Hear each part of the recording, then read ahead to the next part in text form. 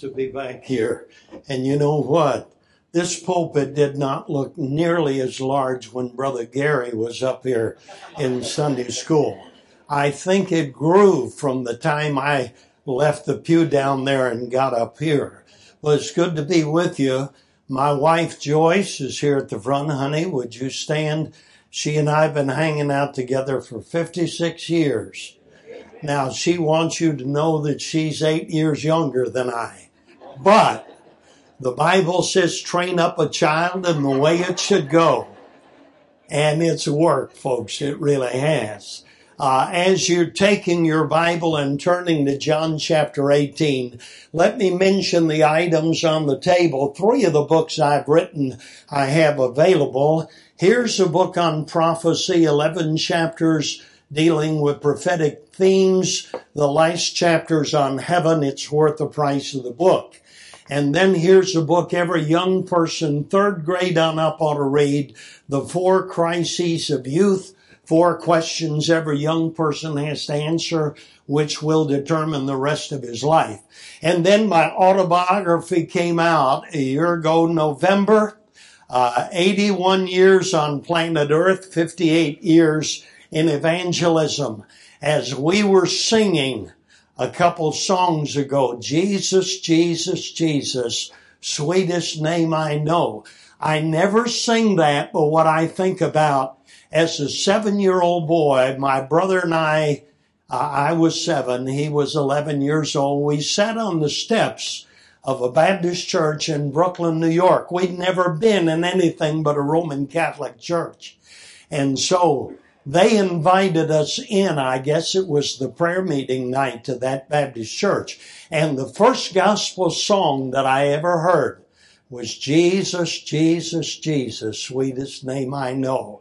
And my brother and I went back to the Catholic church singing Jesus, Jesus, Jesus, sweetest name I know. And we were rebuked soundly for that. That was not a Catholic song. All right, but when I was 6 months old, my grandmother said she walked into our 3rd-story apartment, saw my mother take me in her arms, was about to drop me from a 3-story window. My grandmother grabbed me out of my mother's arms. Had my grandmother delayed 5 minutes, I would have been a dead baby laying on the streets of Brooklyn, New York. At the age of 4, walking the hot sidewalks of Brooklyn, picking up cigarette butts off the street and smoking them. At the age of 6, running around with a gang. You say that's preposterous, a 6-year-old running around with a gang. We were in the Bedford-Stuyvesant area in Brooklyn, the worst area of all of Brooklyn. And in that area, you were either in a gang or you were the object of a gang. And so my brother and I felt like it'd be better to be in the gang than to be the object of the gang. From the ages 7 to 15, sang in the nightclub, stage, radio, and TV. That's all in my autobiography. Now, they would be $35 if you bought them separately. But if you buy all 3 of them, we'll knock $5 off the total price, which would be $30. Also, we have a prayer card. Please go by, pick that up. On the back is our itinerary. And then we have a flash drive. Normally, if I were here for an extended meeting, we'd have about 45, 50 different preaching CDs on the table. But obviously, for one day, we don't do that. But we have a flash drive with 8 of the most requested messages that I preach, plus my life story dramatized on Unshackled. All right, John chapter 18. I hope that you folks don't take for granted what a wonderful church you have. And I think about the 3 pastors, according to the pictures on the walls, and 75 years and still preaching the same kind of gospel. That's wonderful. And you know, a lot of sons come in and they uproot their father's foundation. Thank God Pastor Andy has not done that. And what a joy it is to be here. All right, let's stand please for the reading of God's Word. John chapter 18. beginning with verse 33. It says, Then Pilate entered into the judgment hall again and called Jesus and said unto him, Art thou the King of the Jews? Jesus answered him, Sayest thou this thing of thyself, or did others tell it thee of me? Pilate answered, Am I a Jew? Thine own nations and chief priests have delivered thee unto me. What hast thou done? Jesus answered, My kingdom is not of this world. If my kingdom were of this world, then would my servants fight that I should not be delivered unto the Jews. But now is my kingdom not from hence. Pilate therefore said unto him, Art thou a king then? Jesus answered, Thou sayest that I am a king. To this end was I born. For this cause came I into the world, that I should bear witness of the truth, and everyone that is of the truth heareth my voice. Pilate said unto him, What is truth? And when he had said this, he went out again unto the Jews, and saith unto them, I find in him no fault at all. Thank you very much. You may be seated. Scarcely in the history of mankind has a person's life been changed by a brief conversation with someone else. But I believe it was true in the life of Pontius Pilate. Now, please don't misunderstand me. I am not saying that I believe Pilate was saved, but I believe that he was never the same after this simple conversation that they had with Jesus Christ. Eusebius, a 4th century historian, says that Pilate was forced to commit suicide, becoming his own murderer and executioner. Where and how are still up for debate. One report says that he threw himself in a river near Lausanne, Switzerland. And in the center of that city is a monument that is called Pilate's tomb. Another one says that he threw himself in the Rhone River, and there is a monument or a mountain that is named in his honor, Mount Pilatus. But I like this. One report says that he and his wife Claudia were born again, and they died a martyr's death. And the Ethiopic Christian churches venerate him as a martyr. Regardless whether or not they were saved, I believe he was never the same after this conversation. And in the course of the conversation, he asked the most philosophical question of the ages, 3 words. What is truth? And most philosophers have spent their life trying to answer Pilate's question. But most of the time, their philosophies went to the grave with them. But ladies and gentlemen, if you want to find the answer to that question, you go to the source book of all truth, the Word of God. Many years ago, I was near Dayton, Ohio in a meeting. And the pastor said, Brother Comfort, I'm going to take you to visit a PhD who's a retired college professor. He said, now, you better get your guns loaded because he's an agnostic. So we went in to see the gentleman. He was very kind and very cordial. And all of a sudden I turned the conversation. I said, Sir, let me ask you a question. What is the oldest book you have in your library? He said, well, I've never thought of that. He said, probably the Harvard Classics. I said, how old are they? He said, probably 200 years old. I said, you are intelligent enough to realize that very few books outlive their author by 100 years. And almost, without exception, very few live to 100 years beyond their author. I said, do you know, sir, this book is over 2,000 years old. And it is more up to date today than when God Almighty first penned it through the prophets of old. And I want to say, if you want to find out what is truth, you don't go to a philosophy book, you don't go to a sociology book, you go to the Bible.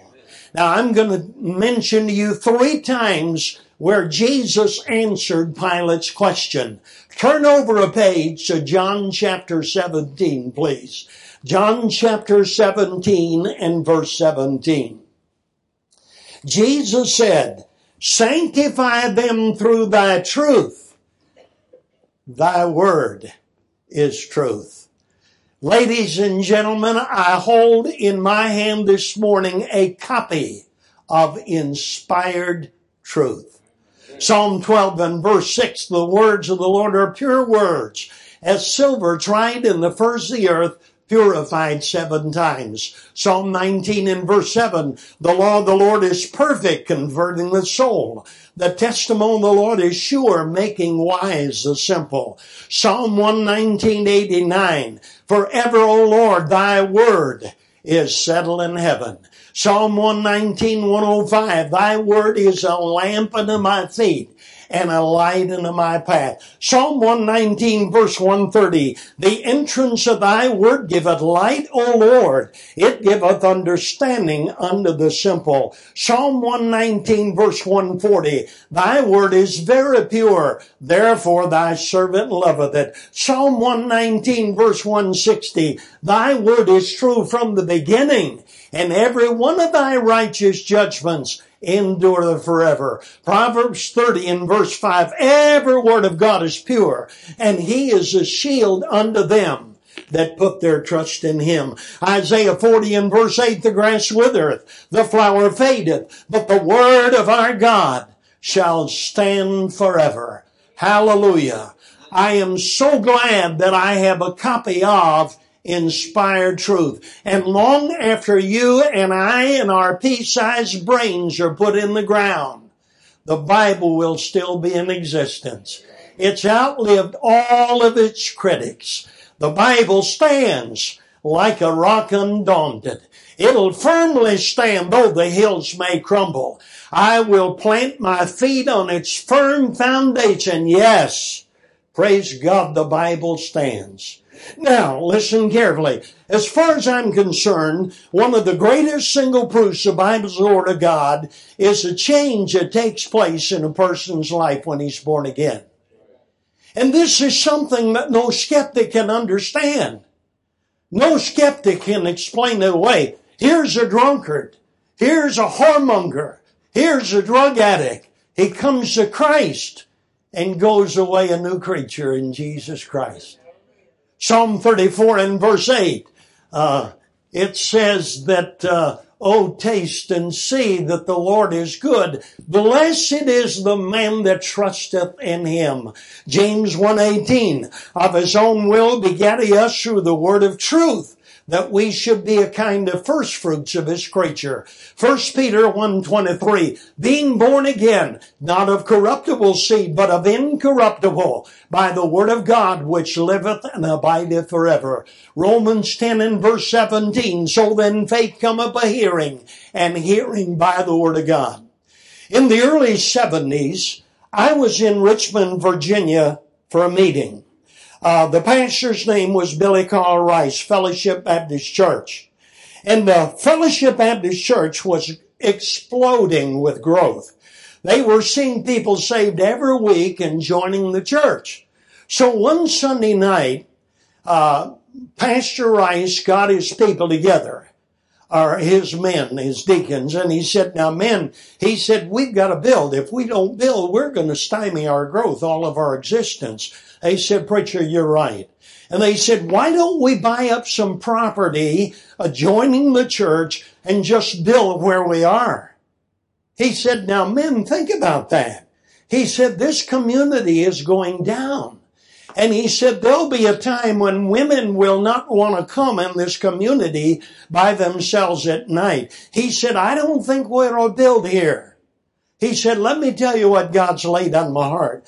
So he took them to a map of Richmond, Virginia. Early 70s, one of the main roads was Laburnum Avenue, a 4-lane highway. Many of the commercial buildings were building there. He said, now men, there are 10 acres right here on Laburnum Avenue. And God's laid on my heart to inquire about that 10 acres. They laughed. They said, Pastor, you don't know what you're saying. He said, you know who owns that property? An old God-hater by the name of Mr. Adams. He's living with a woman in adultery. He's a blasphemer.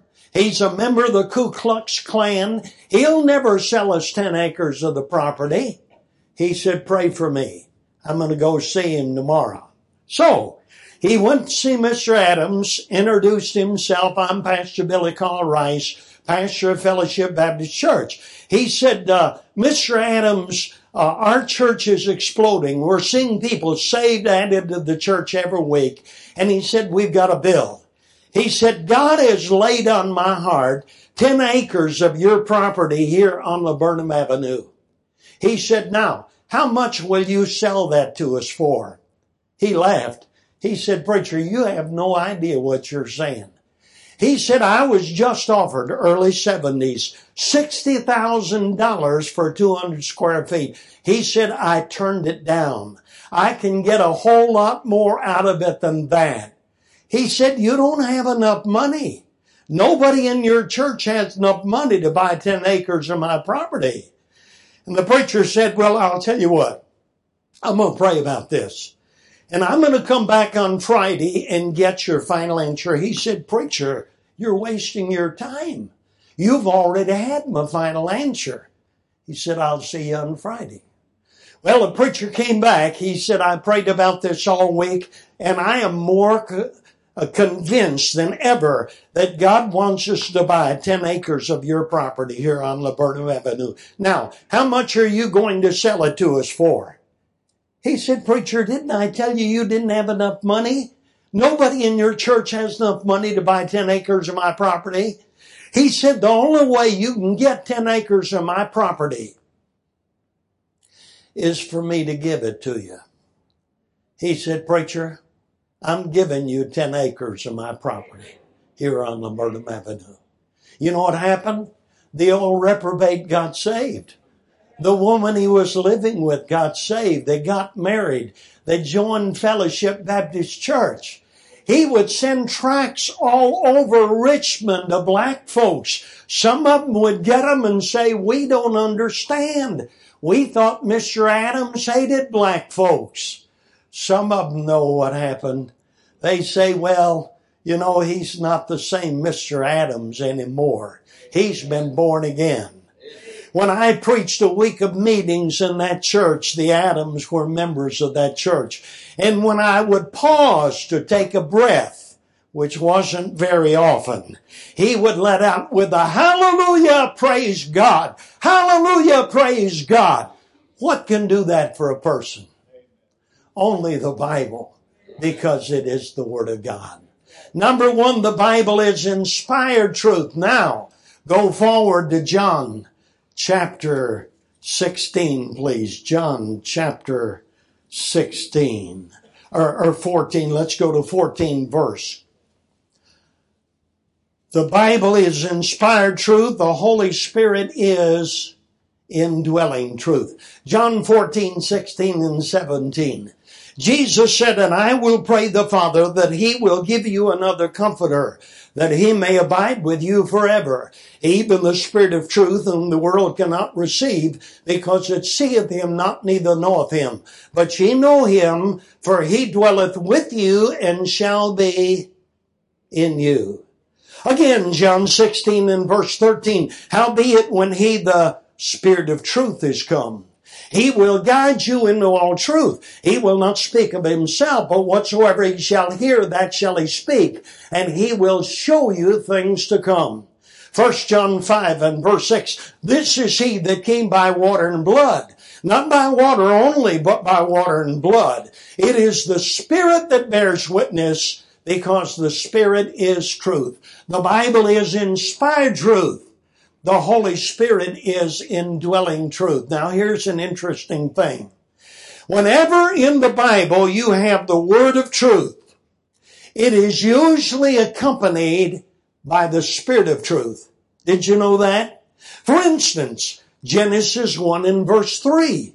And the Spirit of God moved upon the face of the waters. Genesis 1 and verse 4. And God said, let there be light. and there was light. So there you have the word of truth being accompanied by the spirit of truth. You go into the tabernacle in the Old Testament, in the outer court, you will see the brazen laver. The water inside the laver is a picture of the Word of God. The laver is a picture of the Holy Spirit. You remember what Jesus said to Nicodemus, John 3 and verse 5, except a man be born of the water, the Word of God, and of the Spirit, he cannot enter into the kingdom of God. So the two agents in salvation are the Word of truth and the Spirit of truth. Now, ladies and gentlemen, listen carefully. When you leave this auditorium this morning, you will have done one of two things to the Spirit of truth. You will either have received Him or you will have resisted Him. Acts 7 and verse 51, as Stephen was being stoned, he said, ye stiff-necked and uncircumcised in heart and ears, ye do always resist the Holy Ghost. As your fathers did, so also do ye. 2 Timothy 3 and verse 8, now as Jannes and Jambres withstood Moses, so do these also resist the truth. Men of corrupt minds reprobate concerning the faith, resisting the truth. I want to say it is a dangerous thing to sit in a service like this and have the Spirit of God speak to your heart and you say no, no, no, resisting the Holy Spirit. An evangelist of years gone by, Hyman Appleman, was confronted by an older gentleman. He said, Mr. Appleman, when I was a young man, I heard you preach. And he said, as you preached, I was under grave conviction. When the invitation was given, I grabbed the hold of the pews and my knuckles turned white with the pressure. He said, beads of perspiration broke out on my brow. He said, I wanted to go get saved so badly that night, but I did not go. He said, you know what? I'm not afraid of you or your blankety blank God anymore, resisting the truth. I have in my library a book entitled Sayings of Dying Saints and Dying Sinners. And I read about D.L. Moody as he was on his deathbed. His son was standing beside of his bed. D.L. Moody looked up and he said, earth recedes, heaven opens before me. He said, is this death? Why, there's no valley here. His son said, Dad, keep quiet. You've been dreaming. He said, son, I haven't been dreaming. He said, I've already been within the gates of heaven. I've already seen the smile on my grandchildren's faces who are in heaven. He said, this is my coronation day. This is triumph. This is glory. That's receiving the Spirit of truth. All right, but on the other hand, in that book I read about a young lady by the name of Jenny Gordon. She had attended a revival meeting that was going to be for 2 weeks. But on Friday night, the second Friday night, a group of hoodlums from the community got up a dance to try to break up the revival meeting and the revival spirit that was prevalent. Well, about a month later, Jenny Gordon was on her deathbed. Her preacher was standing beside of her bed. She said, preacher, don't talk to me about getting saved. She said, I would rather go to hell than to go to heaven. She said, oh, how I hate God. If I could only get away from Him, but why must He always be looking upon me? She said, now leave. And don't bother to pray for me. I don't want to be tormented by the sound of your prayers. She said, I'll call for you later on. When it turned 4 o'clock, she asked her attendant what time it was. When told it was 4 o'clock, she said, oh my, how slowly the hours drag on. This day seems an age. How will I ever endure eternity? At 7 o'clock, she called for the preacher to come back. She said, now, preacher, I want you to stand over my casket and tell my friends about my dying moments. He said, Jenny, I can't do that. He said, I'd much rather stand over your casket and tell your friends that in your dying moments you received Christ. He said, stop it. Stop it. My fate is eternally fixed. I'm now suffering the agonies of the damned. The worms, they come, they tie me down. Lost, lost, lost, she whispered as she struggled in the agonies of death. Jenny Gordon's head lay on her pillow, a lifeless form, given up by God for all eternity. I beg of you, please don't resist the Holy Spirit. Number one, the Bible is inspired truth. Number two, the Holy Spirit is indwelling truth. Now take your Bible and go to John chapter 14, please. And you've guessed it. Jesus is incarnate truth. Notice John chapter 14 and verse 6. Jesus said, I'm the way, the truth, and the life. No man cometh unto the Father but by me. Look this way. Folks, that is the most narrow dogmatic statement that has ever been made on planet Earth. Jesus did not say, I am a way. He said, I'm the only way. If you get to heaven, you're going to have to go through me. If you try to go any other way, you're a thief and you're a liar. Again, Acts 4 and verse 12, neither is there salvation in any other. For there is none other name given under heaven among men, whereby we must be saved. 1 Timothy 2 and verse 5, for there is one God and one mediator between God and man, the man Christ Jesus. Several years ago, when I was still president of Ambassador, I started in 1989. I was president for 20 years. But my wife, one Father's Day, gave me a book on the life of Ronald Reagan. A tremendous book by De Souza.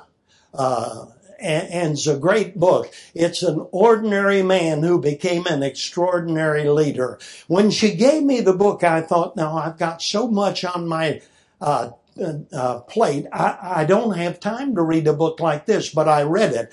And Pastor, I'm glad I did. It was a manual on leadership.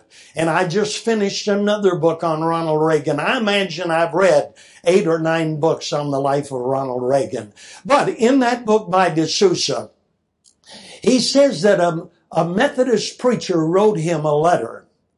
And in that letter, the Methodist preacher said, Mr. President, I understand that you believe that Jesus was the Son of God. He said, I personally don't. I believe he was a good man, but I don't believe he was the Son of God. Reagan wrote him back in his own hand. And he said, Pastor, you have said that Jesus was a good man, but he was not the Son of God. He said, that's a contradiction. He said, your alternative is either he was a son of God who he claimed to be, or he was the greatest imposter that planet Earth has ever known. No man ever made the claims for himself that Jesus made, and he said, I personally have decided to receive him as my Lord and Savior. Ladies and gentlemen, he is not a way to heaven. He is the only way. If you get to heaven, you're going to have to go through Jesus Christ. He proved that he was truth incarnate in 3 ways in closing. He proved it in his life.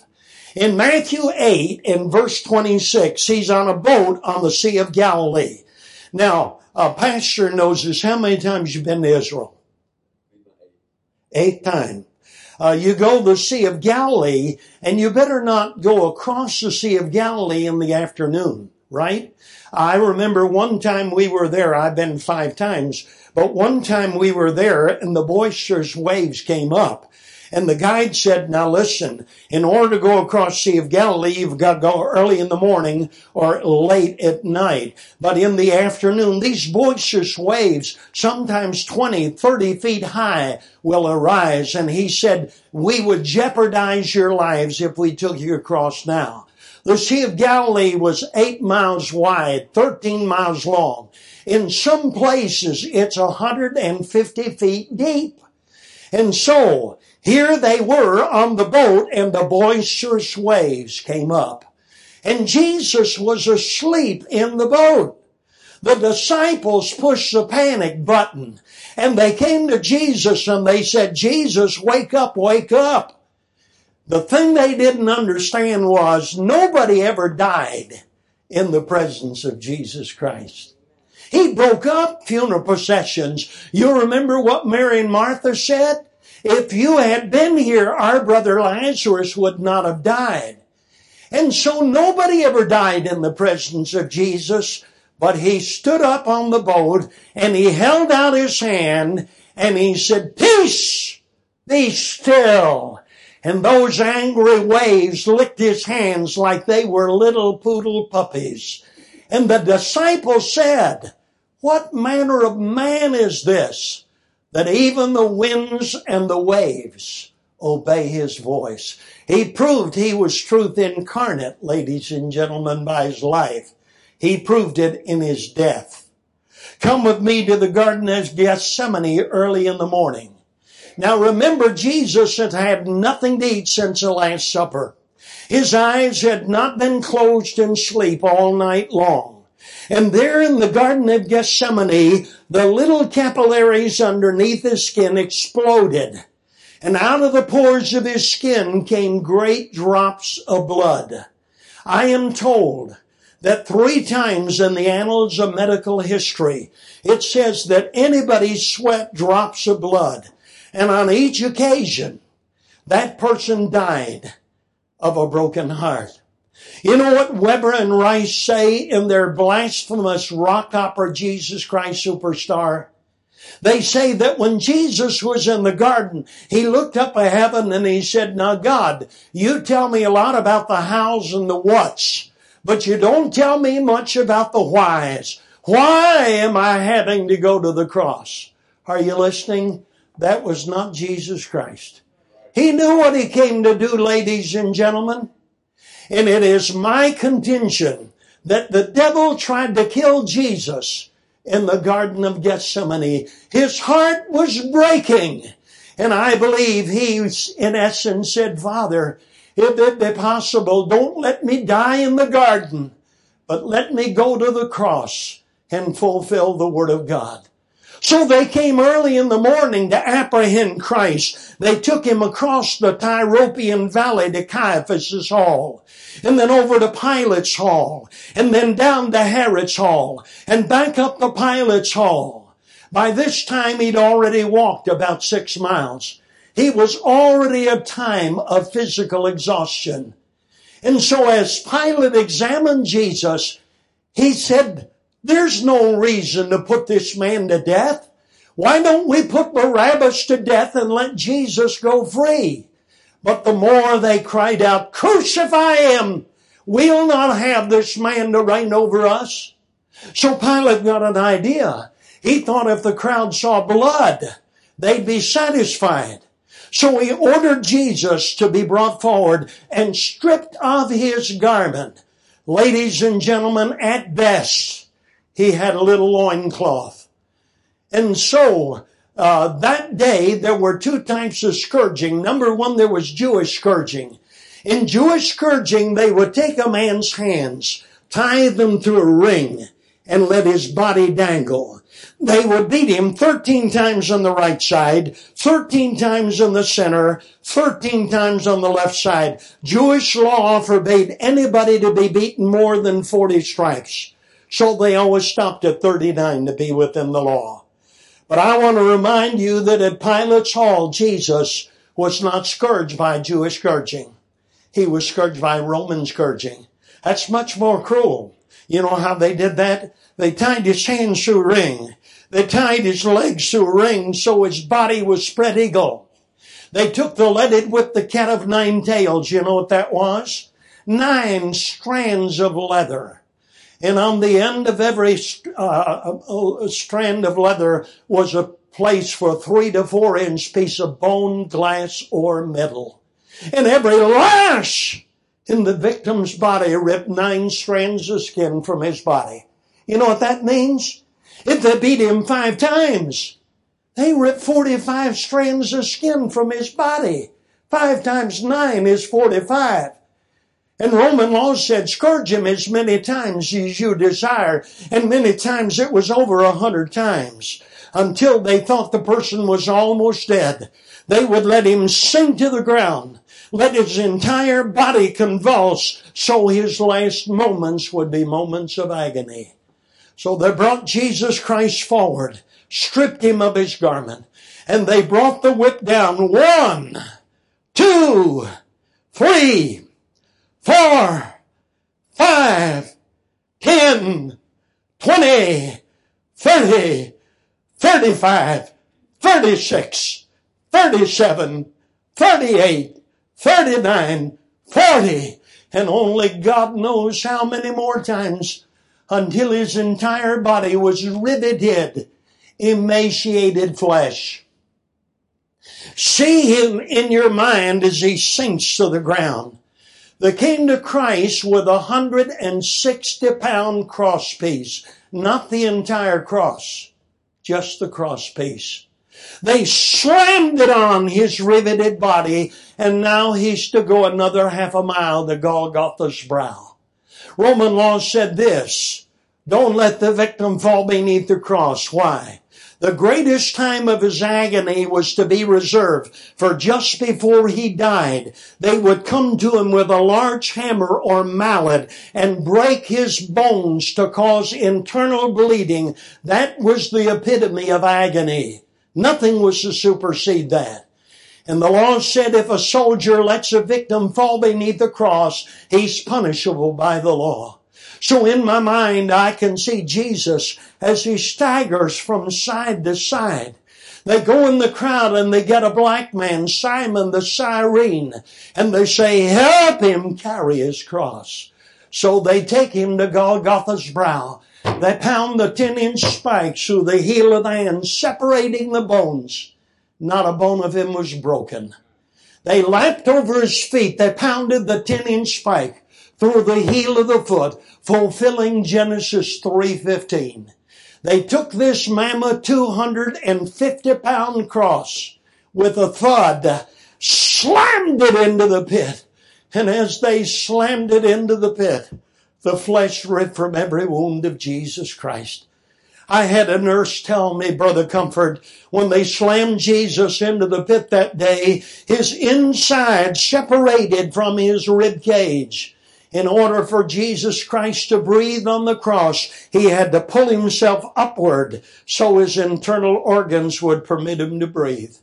And you know what Psalm 22:16-18 says? All of his bones were out of joint. The bones came through his body and they stared upon him. Listen. There was a centurion that stood by his cross. He heard the 7 last sayings. He witnessed the darkness of 3 hours over the land. He witnessed the earthquake. And finally he decided, Matthew 27:53, truly this was the Son of God. He proved it in his life. He proved it in his death. And praise God, he proved it in his resurrection. Romans 1:4, and declared to be the Son of God with power according to the Spirit of holiness by the resurrection from the dead. Romans 4:25, who was delivered for our offenses and raised again for our justification. In 1991, I stood in Tiananmen Square in Beijing, China. And here supposedly in this casket was the body of Mao Zedong. They thought Mao would never die. They thought he was immortal. They wrote of Mao whenever he walked by the waters hummed a tune. The birds were happy and the children sang, but there were his remains. I stood in 1975 in Red Square in Moscow. And in the blizzard-like weather, there was a mile-long line of people just waiting to go by the body in a glass enclosure of Lenin. And ladies and gentlemen, there were his remains. They thought he'd never die. But 5 times I've stood in that open tomb in Jerusalem, and the Holy Spirit says he's not here. He's risen. And because he arose, one day every child of God is going to arise in his likeness. What are you going to do with truth this morning? The Bible is inspired truth. The Holy Spirit is indwelling truth. And thank God Jesus is incarnate truth. Let's bow our heads in prayer.